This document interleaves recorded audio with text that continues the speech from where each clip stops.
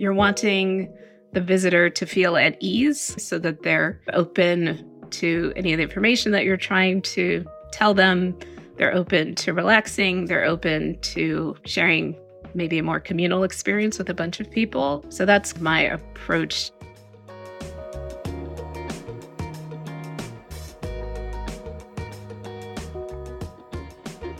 Food is such a cultural connector. It's a thing that we do with our families, that everything felt very warm and lighthearted, even for me, thinking about my own family and baking with my family and doing those sorts of things, and those memories that bring you back, that scent that brings you back, is really a beautiful connection.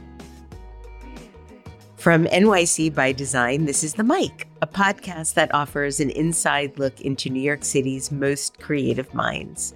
I'm your host, Debbie Millman. From projects to products, inspirations, and more, join us each episode as I talk to members of New York City's design community about what makes design so outstanding. This season, we're exploring the theme of our future city. We'll discuss how New York is being revitalized, reinvented, and rediscovered through design. And what better way to celebrate our future city than through the NYC by Design Festival. The festival will be returning on May 10th through the 20th for its 10-year anniversary, assembling the international design community once again to celebrate accomplishments, share new ideas, and inspire through design. As we look ahead towards the festival, let's explore some creative approaches to bringing people together. With industry professionals and enthusiasts traveling from near and far for Design Week, let's take a look at the full scope of what it really means to design an experience. On this month's episode of The Mic, we will be speaking to two influential and extraordinary creatives who have leading roles in the hospitality industry to discuss the design thinking behind memorable experiences. We are joined by Little Wing Lee, Design Director at Ace Hotel Group and founder of Black Folks in Design, and Catherine Piccoli, Curatorial Director at the Museum of Food and Drink, to explore what it means to design for hospitality in today's world.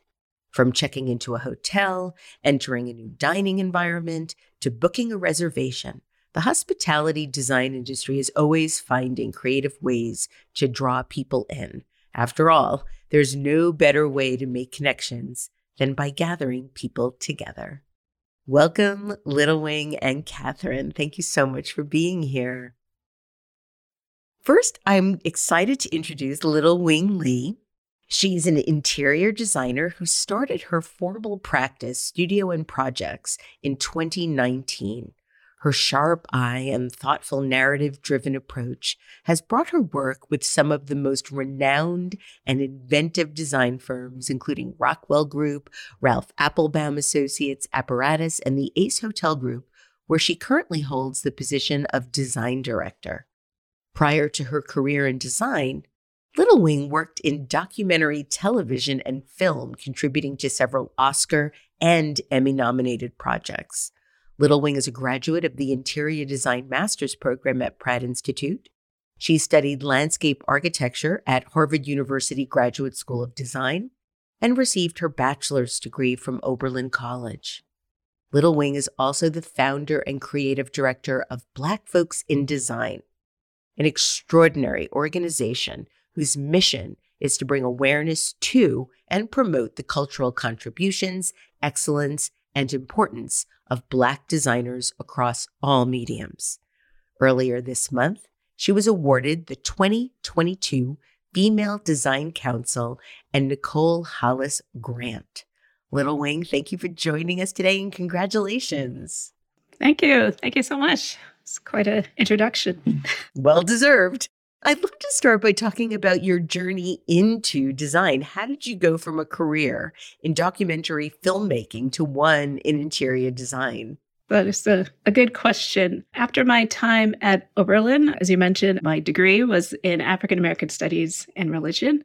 So I'd always been interested in people's histories, the culture around those histories. And so when I graduated, I really wanted to start my career in documentary film and television. And so I was lucky enough to work on some amazing projects. And my last kind of job in production was working for Bill Moyers at PBS, which was an incredible experience. And I worked for about 3 years on a series on death and dying. So, of course, during that time, you're reflecting on your own life, following all of our characters at the end of their life, thinking, what's meaningful to me, knowing that my time here is limited. And so we had a break between productions. And I would say for most of my life, my mother had been telling me to go to the GSD and to do this career discovery program.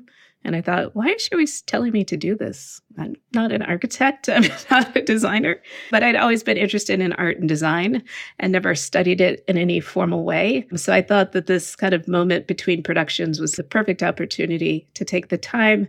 And so I spent the summer at Harvard at the Career Discovery Program, which is a program to give people an introduction to what graduate school in design would be. And it was an incredible experience. I highly recommend it to everyone. And because it is at Harvard, we have weekly lectures from amazing architects and designers. We have access to the Harvard Library. We're going on field trips, and we really have a chance to focus and study in the studio. So you're working on studio projects. And it really just gave me my first introduction to design. So working with landscape architects, urban planners, and architects was a changing experience. So my focus was landscape architecture. I was really into design. I was really into gardening, I should say. And I thought landscape architecture would be kind of like a natural transition from documentary filmmaking to gardening to architecture. So I had a great time. After going back and working with Bill for a few more months, I decided to leave and I started a job at a landscape architecture firm, which was a good decision. I think to be around the discipline and understanding kind of the scale of the projects, it helped me to realize that I wanted something at a more intimate, smaller scale and something with a faster turnaround. So during that time, I was taking a lot of art and design classes, and then decided to pursue my master's at Pratt. And the rest is history. It's such a brave and inspiring thing to make a big pivot like that. When you were doing it, were you worried? Were you nervous? Or did you just feel like this was what your destiny needed to be and you took that path forward courageously? I was pretty nervous. I think moving from documentary film to design, it's like you're learning a whole new language. You're learning how to draw. You're learning how to express your ideas through drawings and imagery, and also to learn the language of design. So I was nervous, but I was also excited and had this feeling that this is where I was meant to be in a strange way. And I think also the people that I met at Pratt were in a similar situation as I was, as we'd been kind of experts in a previous career, and we're all taking this leap to a new field. So I think we're all kind of in a similar situation. But I was definitely afraid, and also knowing that I was going into more school debt rather than continuing to make money. But I felt that this was the right decision. Little Wing, this month, we're really digging into what it means to design an experience. But that can mean a lot of different things for a lot of people in a lot of different disciplines, some in design and some outside of design. What does designing an experience mean to you?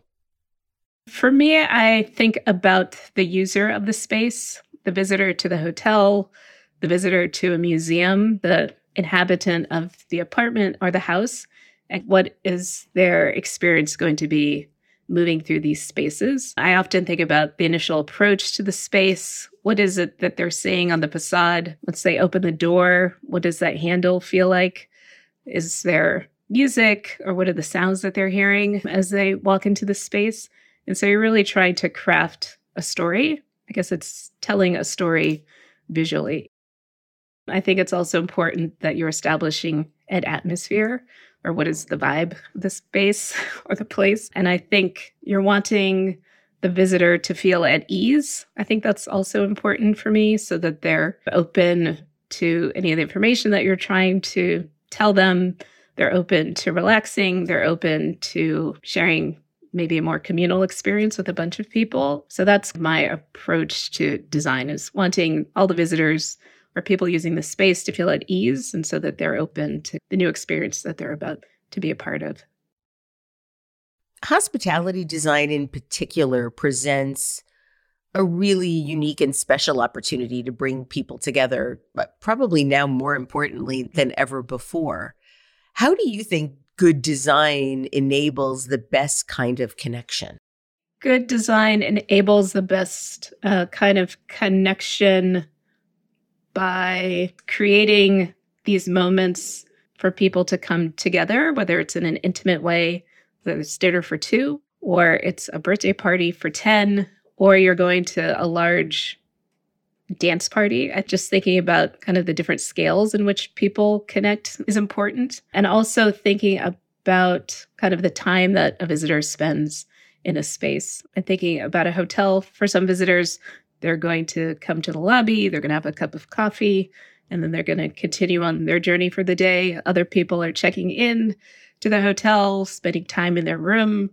Other people are coming for a large event, say a wedding or a birthday party. And so wanting to be sure that no matter the amount of time that you're spending at the hotel, you're taking a piece of that experience with you. So I think a lot about the different ways that people are using a hotel or even an exhibit or even a larger public space. One thing that I've noticed in hotels more often than not now is an aroma. You walk into a hotel and there seems to be some type of signature scent. Yes. Talk about that, because I find that a little bit off-putting. Scent is such a sensitive and personal and intimate experience. Yes. I'm wondering where that came from and what your opinion of it is. I'm not quite sure where it has come from, but I have experienced it, as you said, in a way that is a bit off-putting, but then I have also experienced it in a way that's really beautiful and memorable. I spent my honeymoon in Morocco and was lucky enough to stay at La Mamounia. I don't know if you've stayed there. Oh, yes, I've been there. Yes. It's an amazing hotel. But when you walk into the lobby, it's this extremely strong kind of orange blossom, rosewater scent, which at first is very intense. But I think as you stay there, you become used to it. And now whenever I smell orange blossom, I immediately go back to La Mamounia. But I think using scent in a more subtle way, I think it can be a really powerful way to trigger someone's memory. I think we all have memories connected to scent, whether for me, it was like walking in my grandmother's garden and smelling her flowers or the apple trees. So I think it's a powerful way to trigger memory. The nice thing about La Mamounia is that it seems to take its notes from the surroundings because of all the trees in the gardens around the hotel that is emitting that scent. It does seem to be inspired by that. Other hotels you walk in and it just reminds me of those old scent strips you used to get in magazines. And like I tear them out the first thing and throw them all away before I can even read the magazine. But they'd always be residual. I really want to talk to you about Black Folks in Design. This is an organization, an incredible network that you've built. You founded it.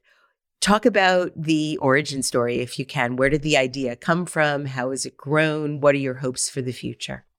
So I was lucky enough to be part of the exhibition design team for the National Museum of African American History and Culture in Washington, D.C. And when the project started, the design team was predominantly Black, so a mix of architects, interior designers, exhibition designers, graphic designers, interactive designers. And for me, that had been the first design project where I'd been in a room with a majority Black design team. Most of my experiences, I'm one of 3 Black designers, or maybe the only Black designer, and maybe the other Black person is in a different department. So for me to be a part of such an important project and have the opportunity to work on such an iconic project was an amazing experience. And also given my background in African American studies and interior design, I just thought this was the perfect kind of project to work on. And it was an incredible experience working with such talented, creative people. And so the project came to an end, and I was out having dinner and drinks with a friend and former colleague,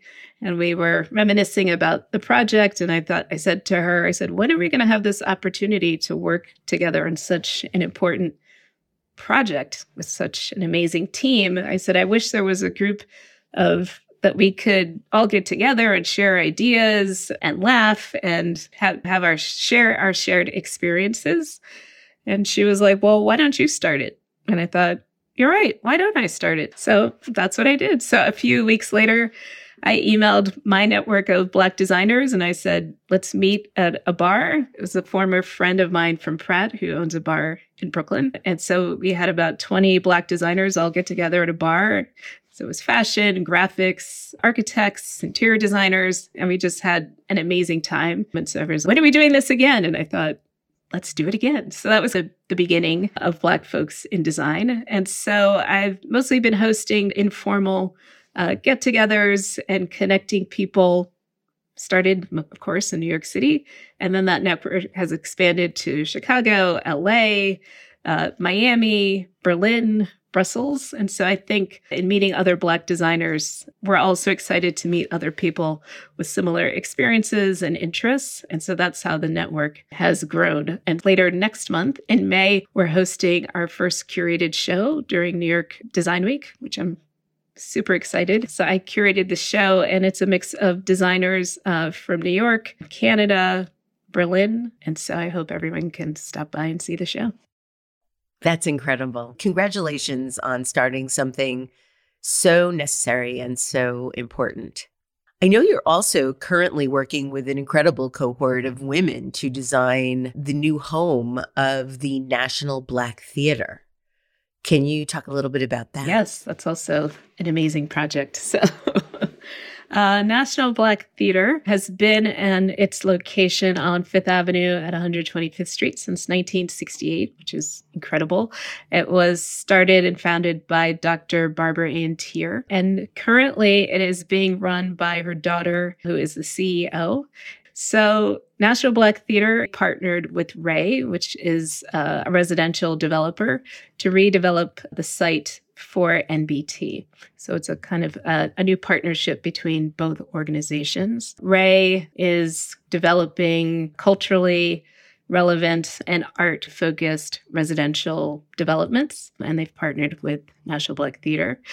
Frida Escobedo is the design architect for the entire building, and it was such an amazing experience working with her. For Ray, we worked primarily in the public spaces, so worked on the lobby, there's a restaurant and a bar. And with National Black Theater, we focused on their more public-facing spaces. And so having the opportunity to work with National Black Theater, which is such a historic and important cultural element to Harlem, to New York City, and I would say an important part of the Black arts movement, has been such a joy. And we've been able to learn so much from Sade and Jonathan, who is the creative director. Dr. Tier was really focused on the idea of Black liberation through the arts. And so working with the NBT and having access to their archives, to Dr. Tier's letters, has been a true kind of inspiration and kind of the North Star in guiding that project. It's an amazing team. As you said, it's predominantly women, which has been fun to work on. Again, that's also a rarity, I would say, in architecture and interior design, to have a team which is led by a woman architect. And then a lot of the AORs are women. So it's just been an incredible experience. Little Wing, one thing I noticed when I was looking at the project on your website was the notion, and I think this is correct, please correct me if I'm wrong, the theater is located in the residential building. And I thought that was so unusual. I thought it was just incredible to be able to live in a building where there also is a theater. It's such an unusual combination.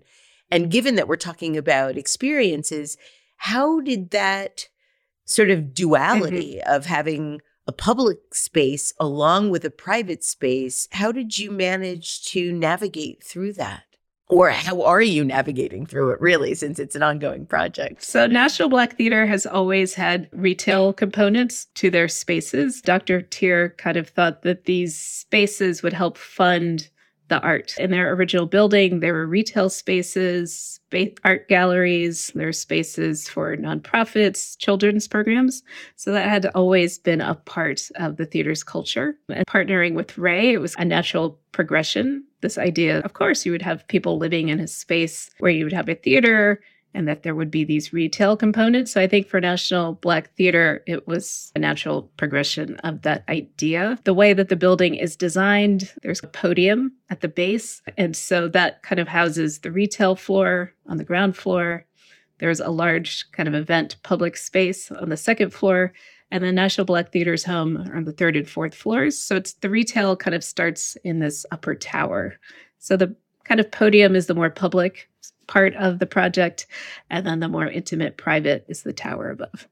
And when do you anticipate the project will be complete? Well, we're hoping for January 2024. So we have a ways to go. Really excited. Little Wing Lee, thank you so much for joining me here today on the mic. Please stick around, though. I'd love to have you join me again after I chat with Catherine. Thank you so much. Talk to you soon. I am so pleased now to be able to introduce Catherine Piccoli. Catherine is a food historian, a writer, a curator, and her work focuses on the intersection of food, culture, memory, and place. 4 of my favorite things. As the Curatorial Director at the Museum of Food and Drink, she brings a multidisciplinary approach to her work, overseeing the creation of exhibitions and robust public programming for adults and children.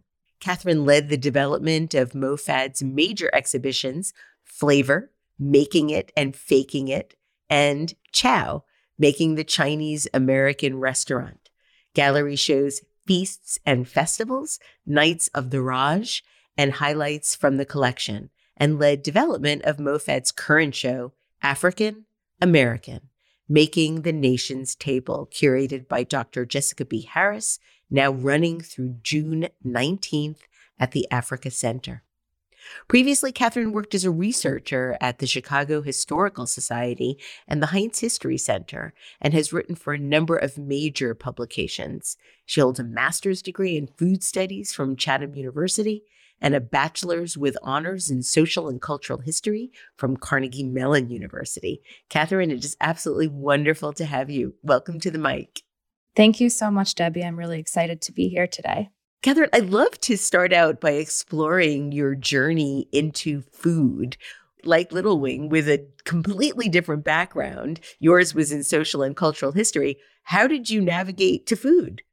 Yeah, that's a great question. I'm always surprised at how long, not that it was that long, but how long it took me to get to food. When I was studying social and cultural history, I was also working towards a music minor in clarinet performance.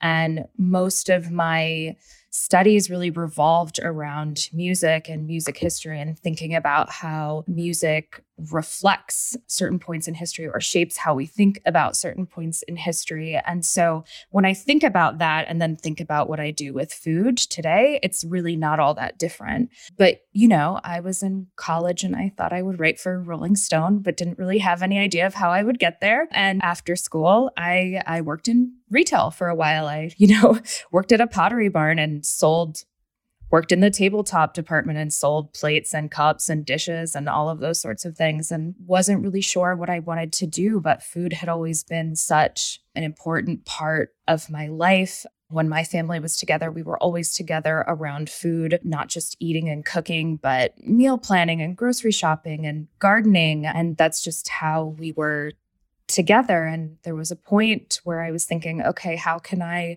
work in food when I don't want to be a chef? What does that look like for me? And at the time, sort of learned more about food studies programs. And it was like a light bulb went off. I really want to study food and think about food in a more academic way. Again, like how can we think about food, our food in a moment in time, and how that shapes the times that we live in. And so, went back to school to study food and was very lucky when I moved to New York that the Museum of Food and Drink was just starting out, and I started volunteering and have done just about everything you could do at a small growing museum, and feel really grateful that I get to push forward our mission as curatorial director. I'd like to ask you the same question that I first posed to Little Wing. Can you talk about what designing an experience means through your eyes? Yeah, at the museum, we often start with a story or a piece, a kernel of a story or a food culture or a question that we want to answer, a story that we want to tell. And we think through who are the best people to help us tell the story. And then how do we tell that story, not just in words and images, but also through objects, through installations, through interactive experiences. At MoFat, of course, we say you have to eat, right? Like you learned all about food. We've talked a lot about different things. And at the end, we want you to like literally digest that information as well. So how do you think about what a food experience within a museum looks like and how that helps you further tell that story? Hospitality and experience design presents a really unique opportunity to bring people together, especially when you add food, then it becomes a whole other experience. How do you think that food impacts the way in which we come together? How does it influence the possibilities of the way we come together? I think food is a really easy way to bring people together, even if you don't like food. And I know there are people out there who, don't love food or don't love to eat, but you have to. We all have to, eat multiple times a day. And so there's that connection inherent that sort of biologically we all need to do this thing. And then it represents so much more in terms of culture, in terms of all sorts of different things. And so, in my opinion, bringing people together around food is really interesting and really easy. And then it's like, what conversations can we have from there? At the museum, we think about, okay, you're here because you're interested and you love it, but can we talk about things that are uncomfortable, perhaps? This is the place where we're all together and feeling commensal. And what can we learn about food and the food system that's a little bit harder while we're here together and we're more open and eating? What kinds of things do you think are the most challenging at the moment that we really do need to be spending more time and attention towards? Well, for us right now, that's our current exhibition, African/American, Making the Nation's Table, a project that we've been working on since 2017. It was supposed to open in early 2020 and has been delayed or was delayed, is now open, and really bringing people together to celebrate African-American contributions to American cuisine has been really important for us. Sitting down, celebrating those stories, but also honoring that history, that painful history of enslavement, of racism, of institutional racism, and thinking about how, again, this joyful piece of food history comes out of that. What do you hope are the sort of lead genes that people might be inspired to know and understand in a better way coming out of viewing the exhibition? Our thesis for the exhibition and the thing that we all hope everyone takes away is that African-American food is American food. African-American hospitality is American hospitality. African-American beer and spirits are American beer and spirits and wines. On a smaller level, Dr. Harris always talked about we want people to have these aha moments. Did you know that 1 in 4 cowboys were African-American? Did you know about Frederick McKinley Jones, who invented the first portable roof-mounted refrigeration unit for trucks and really created global cold chain transport that really, impacts the way the whole entire world eats? What are those sort of smaller stories, not small in, size? What are those aha moments that people can take away and really think about for themselves? And for me, as someone who has, studied public history, there's also the aspect of what will you do? Like, what will your contribution be to this story moving forward? When you're curating an exhibition, what is your thought process in how you design the visitor experience? How do you think about how you want to lead them through an exhibition? So we do that in a couple of different ways. Again, thinking about what Little Wing was saying earlier, like who is your visitor? What different sorts of visitor are you designing for? There's the museum goer that reads everything. There's a museum goer that reads a little bit. There are people who don't want to read anything at all, and that's fine. What are the pieces that can capture the attention of each of those types of visitors?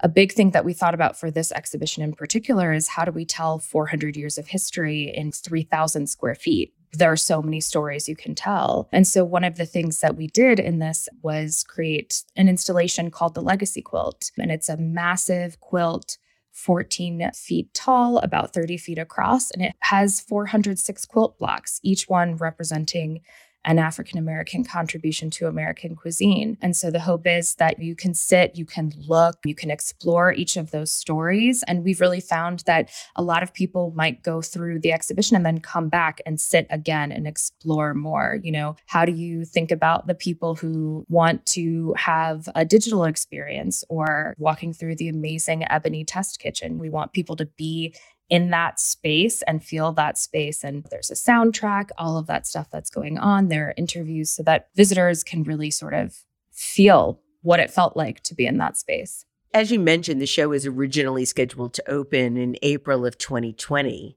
and was postponed until February of this year. How have the last few years influenced the show, if at all? Yeah, so we didn't necessarily change anything in the show, but I do think that the exhibition was an important one before. Was very important in 2020. It definitely feels more important today with the events of the past couple of years when Black folks are being murdered. We have to think about how are we telling these stories? How are we showcasing Black creativity and skill and ingenuity and entrepreneurship and talking about all of those things and saying Black lives matter, Black food matters? You also recently juried an exhibition entitled Dough, Dough, at the Hera Gallery in Rhode Island. And in your juror statement, you talk about the ephemerality of food and the ability of dough to lift us during hard times, especially when connection is difficult. Can you talk a little bit about the sort of magical qualities of dough and how it does that? I mean, I think that materiality piece of it, getting your hands in something, creating something, saying I made this when it's done is really so very important, I think. And it was funny jurying that show, looking at those pieces, because so many of the pieces that came through and so many of the artist statements that were submitted were about family, my mother's hands or my grandmother's rolling pins. It's something, again, like food is such a cultural connector. It's a thing that we do with our families, that everything felt very warm and lighthearted even. And I don't know, I was surprised. I was surprised at how lovely that whole process felt. And I do think that for me, thinking about my own family and baking with my family and doing those sorts of things and those memories that bring you back, that scent that brings you back is really a beautiful connection. There's something, I think, really soulful about bread, breaking bread, making bread.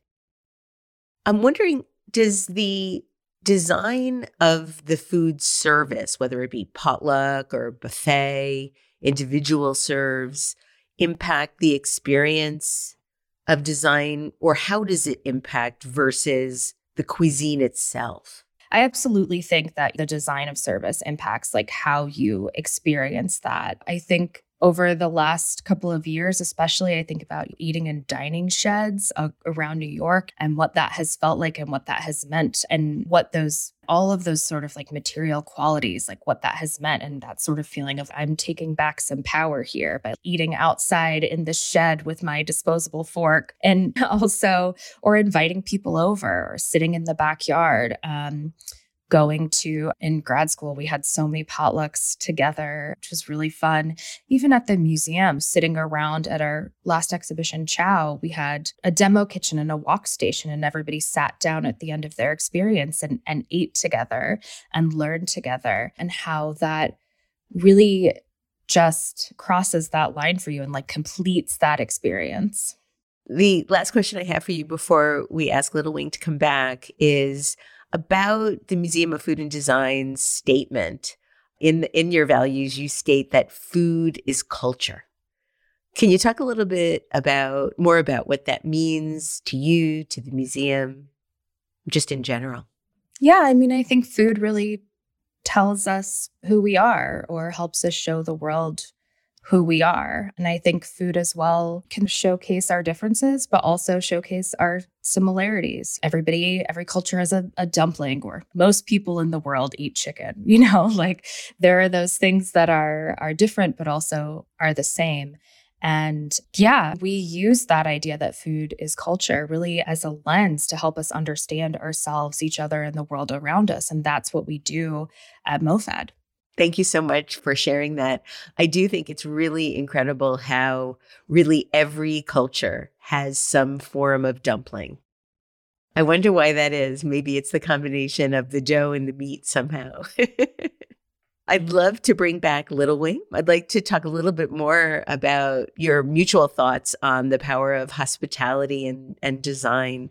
This is a question for both of you. With your perspective, Little Wing, with your perspective on the value of thoughtfully designed interior spaces, and Catherine, with your perspective on the power of food, I'd love to hear your thoughts on the importance of creating memorable experience in hospitality with both interior design and food to create the most extraordinary moments for people.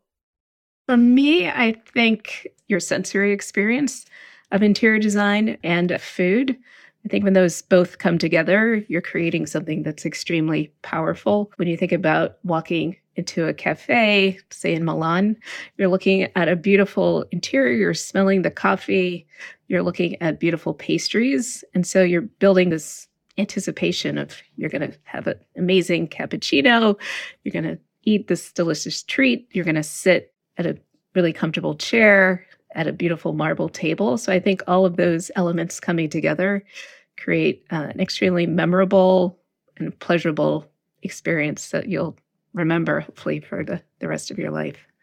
Catherine, what about you? What are your thoughts on how interior design and food can collaborate to create the most meaningful experiences? I definitely agree with what Little Wing said. I also think a lot about, I live in New York in a small apartment. The fact that cafe, a restaurant, a bar, that's our living room, a park, a museum. Those are the places that we go and entertain our friends and our family. And so going into a space that feels welcoming, like your home, comforting, like your home, and where you can also sit and gather and eat is really important.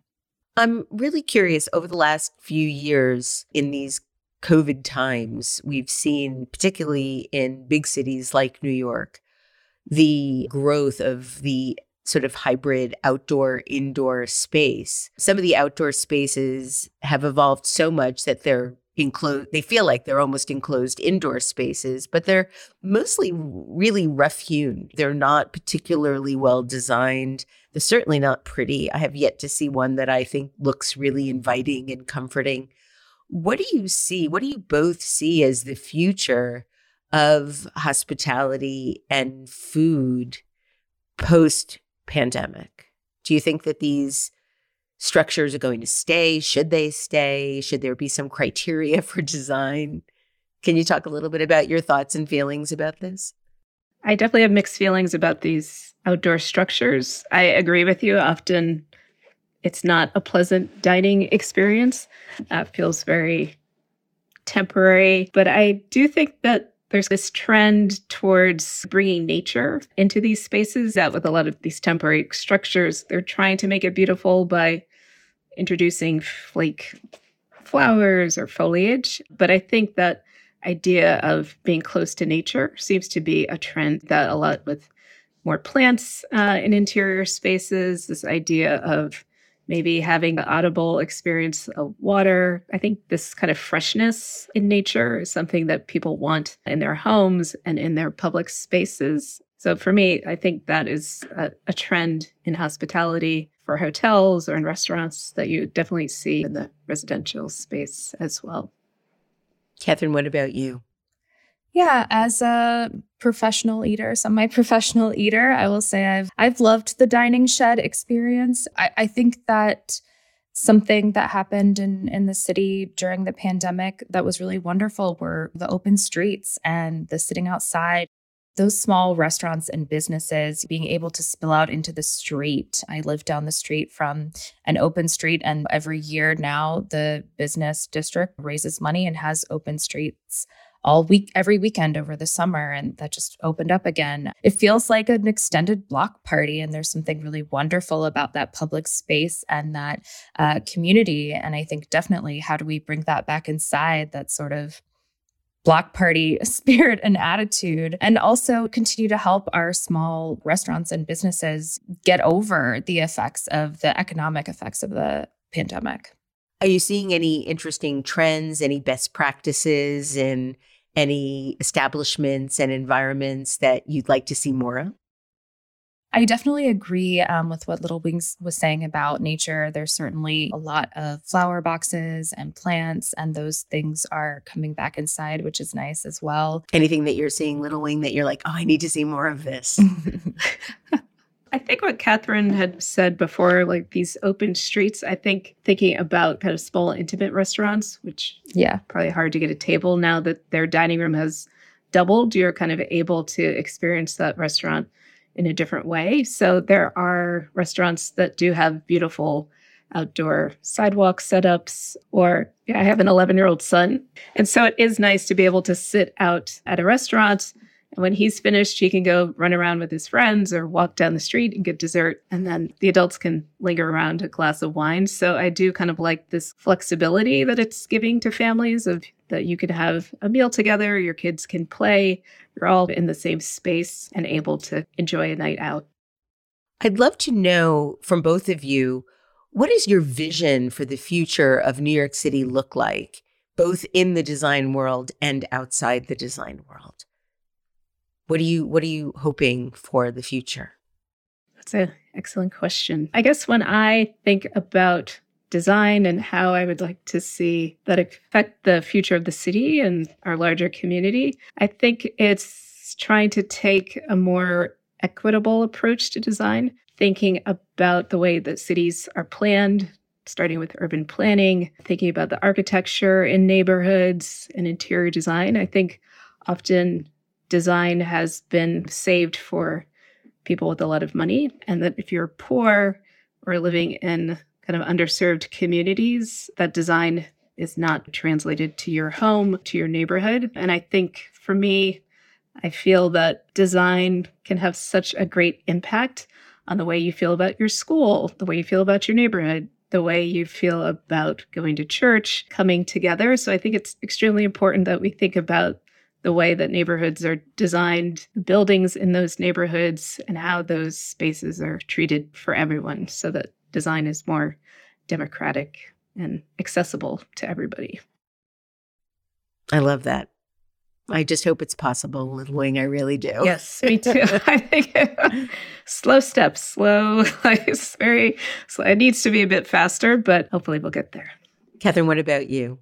I definitely agree. I think a sort of more equitable, people-focused approach to the way cities are planned and designed is really important. Again, this sort of public spaces, public commons, I really have enjoyed that, and I want to see that really continue. And then, of course, hopefully a permanent home for the Museum of Food and Drink somewhere in the city soon.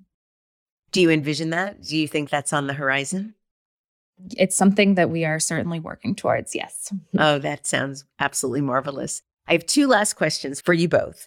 First, what advice would you give to young designers and curators just beginning their careers? I think my advice to young designers and curators, even though I'm not a curator, is to stay curious. It sounds very simple. Ooh, it's hard. But just to always, it is hard, to always be sure that you're trying something new, that you're looking at new things. Oftentimes you find inspiration in the most kind of unusual places. I was at a children's museum today, and I was like, oh my gosh, this is an amazing exhibit design. Or I didn't know that there was a shark that looked like this. This could be an amazing pattern for a textile in the future. And I also think that it's important for young designers to realize that all things that they're interested in will connect later on in their life. They might not see it now, but at some point in the future, you'll have a project that is going to relate to something that you've been passionate about your entire life. I didn't think that African American studies and design would come together in any kind of way. It was both things I was interested in. I've been lucky that it has come together. And so my interest in religion and design has helped, I think, further my design. For folks that are interested in learning more about Black folks in design, where can they find information? You can find us on Instagram, of course, Black Folks in Design. And then we also have a website, blackfolksindesign.com. And Catherine, what about you? What advice would you give young designers and curators just beginning their careers? I would say just keep asking questions, keep being thoughtful and asking questions. And one of the things that sort of drives my work and the way that we try to design things at the museum is, why does this matter? Why does this story matter? And how can we get that across in as many ways as possible for people? And for those that are interested in visiting or supporting the Museum of Food and Drink, how can they do that? They can go to mofad.org, MOFAD, can donate, sign up to volunteer, buy tickets to come see the exhibition or one of our amazing public programs, book a school group. And of course, we're on Instagram as well at MOFAD. Wonderful. Thank you both for joining us today on NYC by Design's The Mic. Our very special guests, Little Wing Lee and Catherine Piccoli, for inspiring us with their creativity, vision, and innovation. Join me next month to talk even more design on the mic. And we hope to see you at the NYC by Design Festival in May. It's just around the corner. Mark it on your calendars. Follow at NYC by Design on Instagram, Facebook, and Twitter, and subscribe to the newsletter for the latest in New York City design.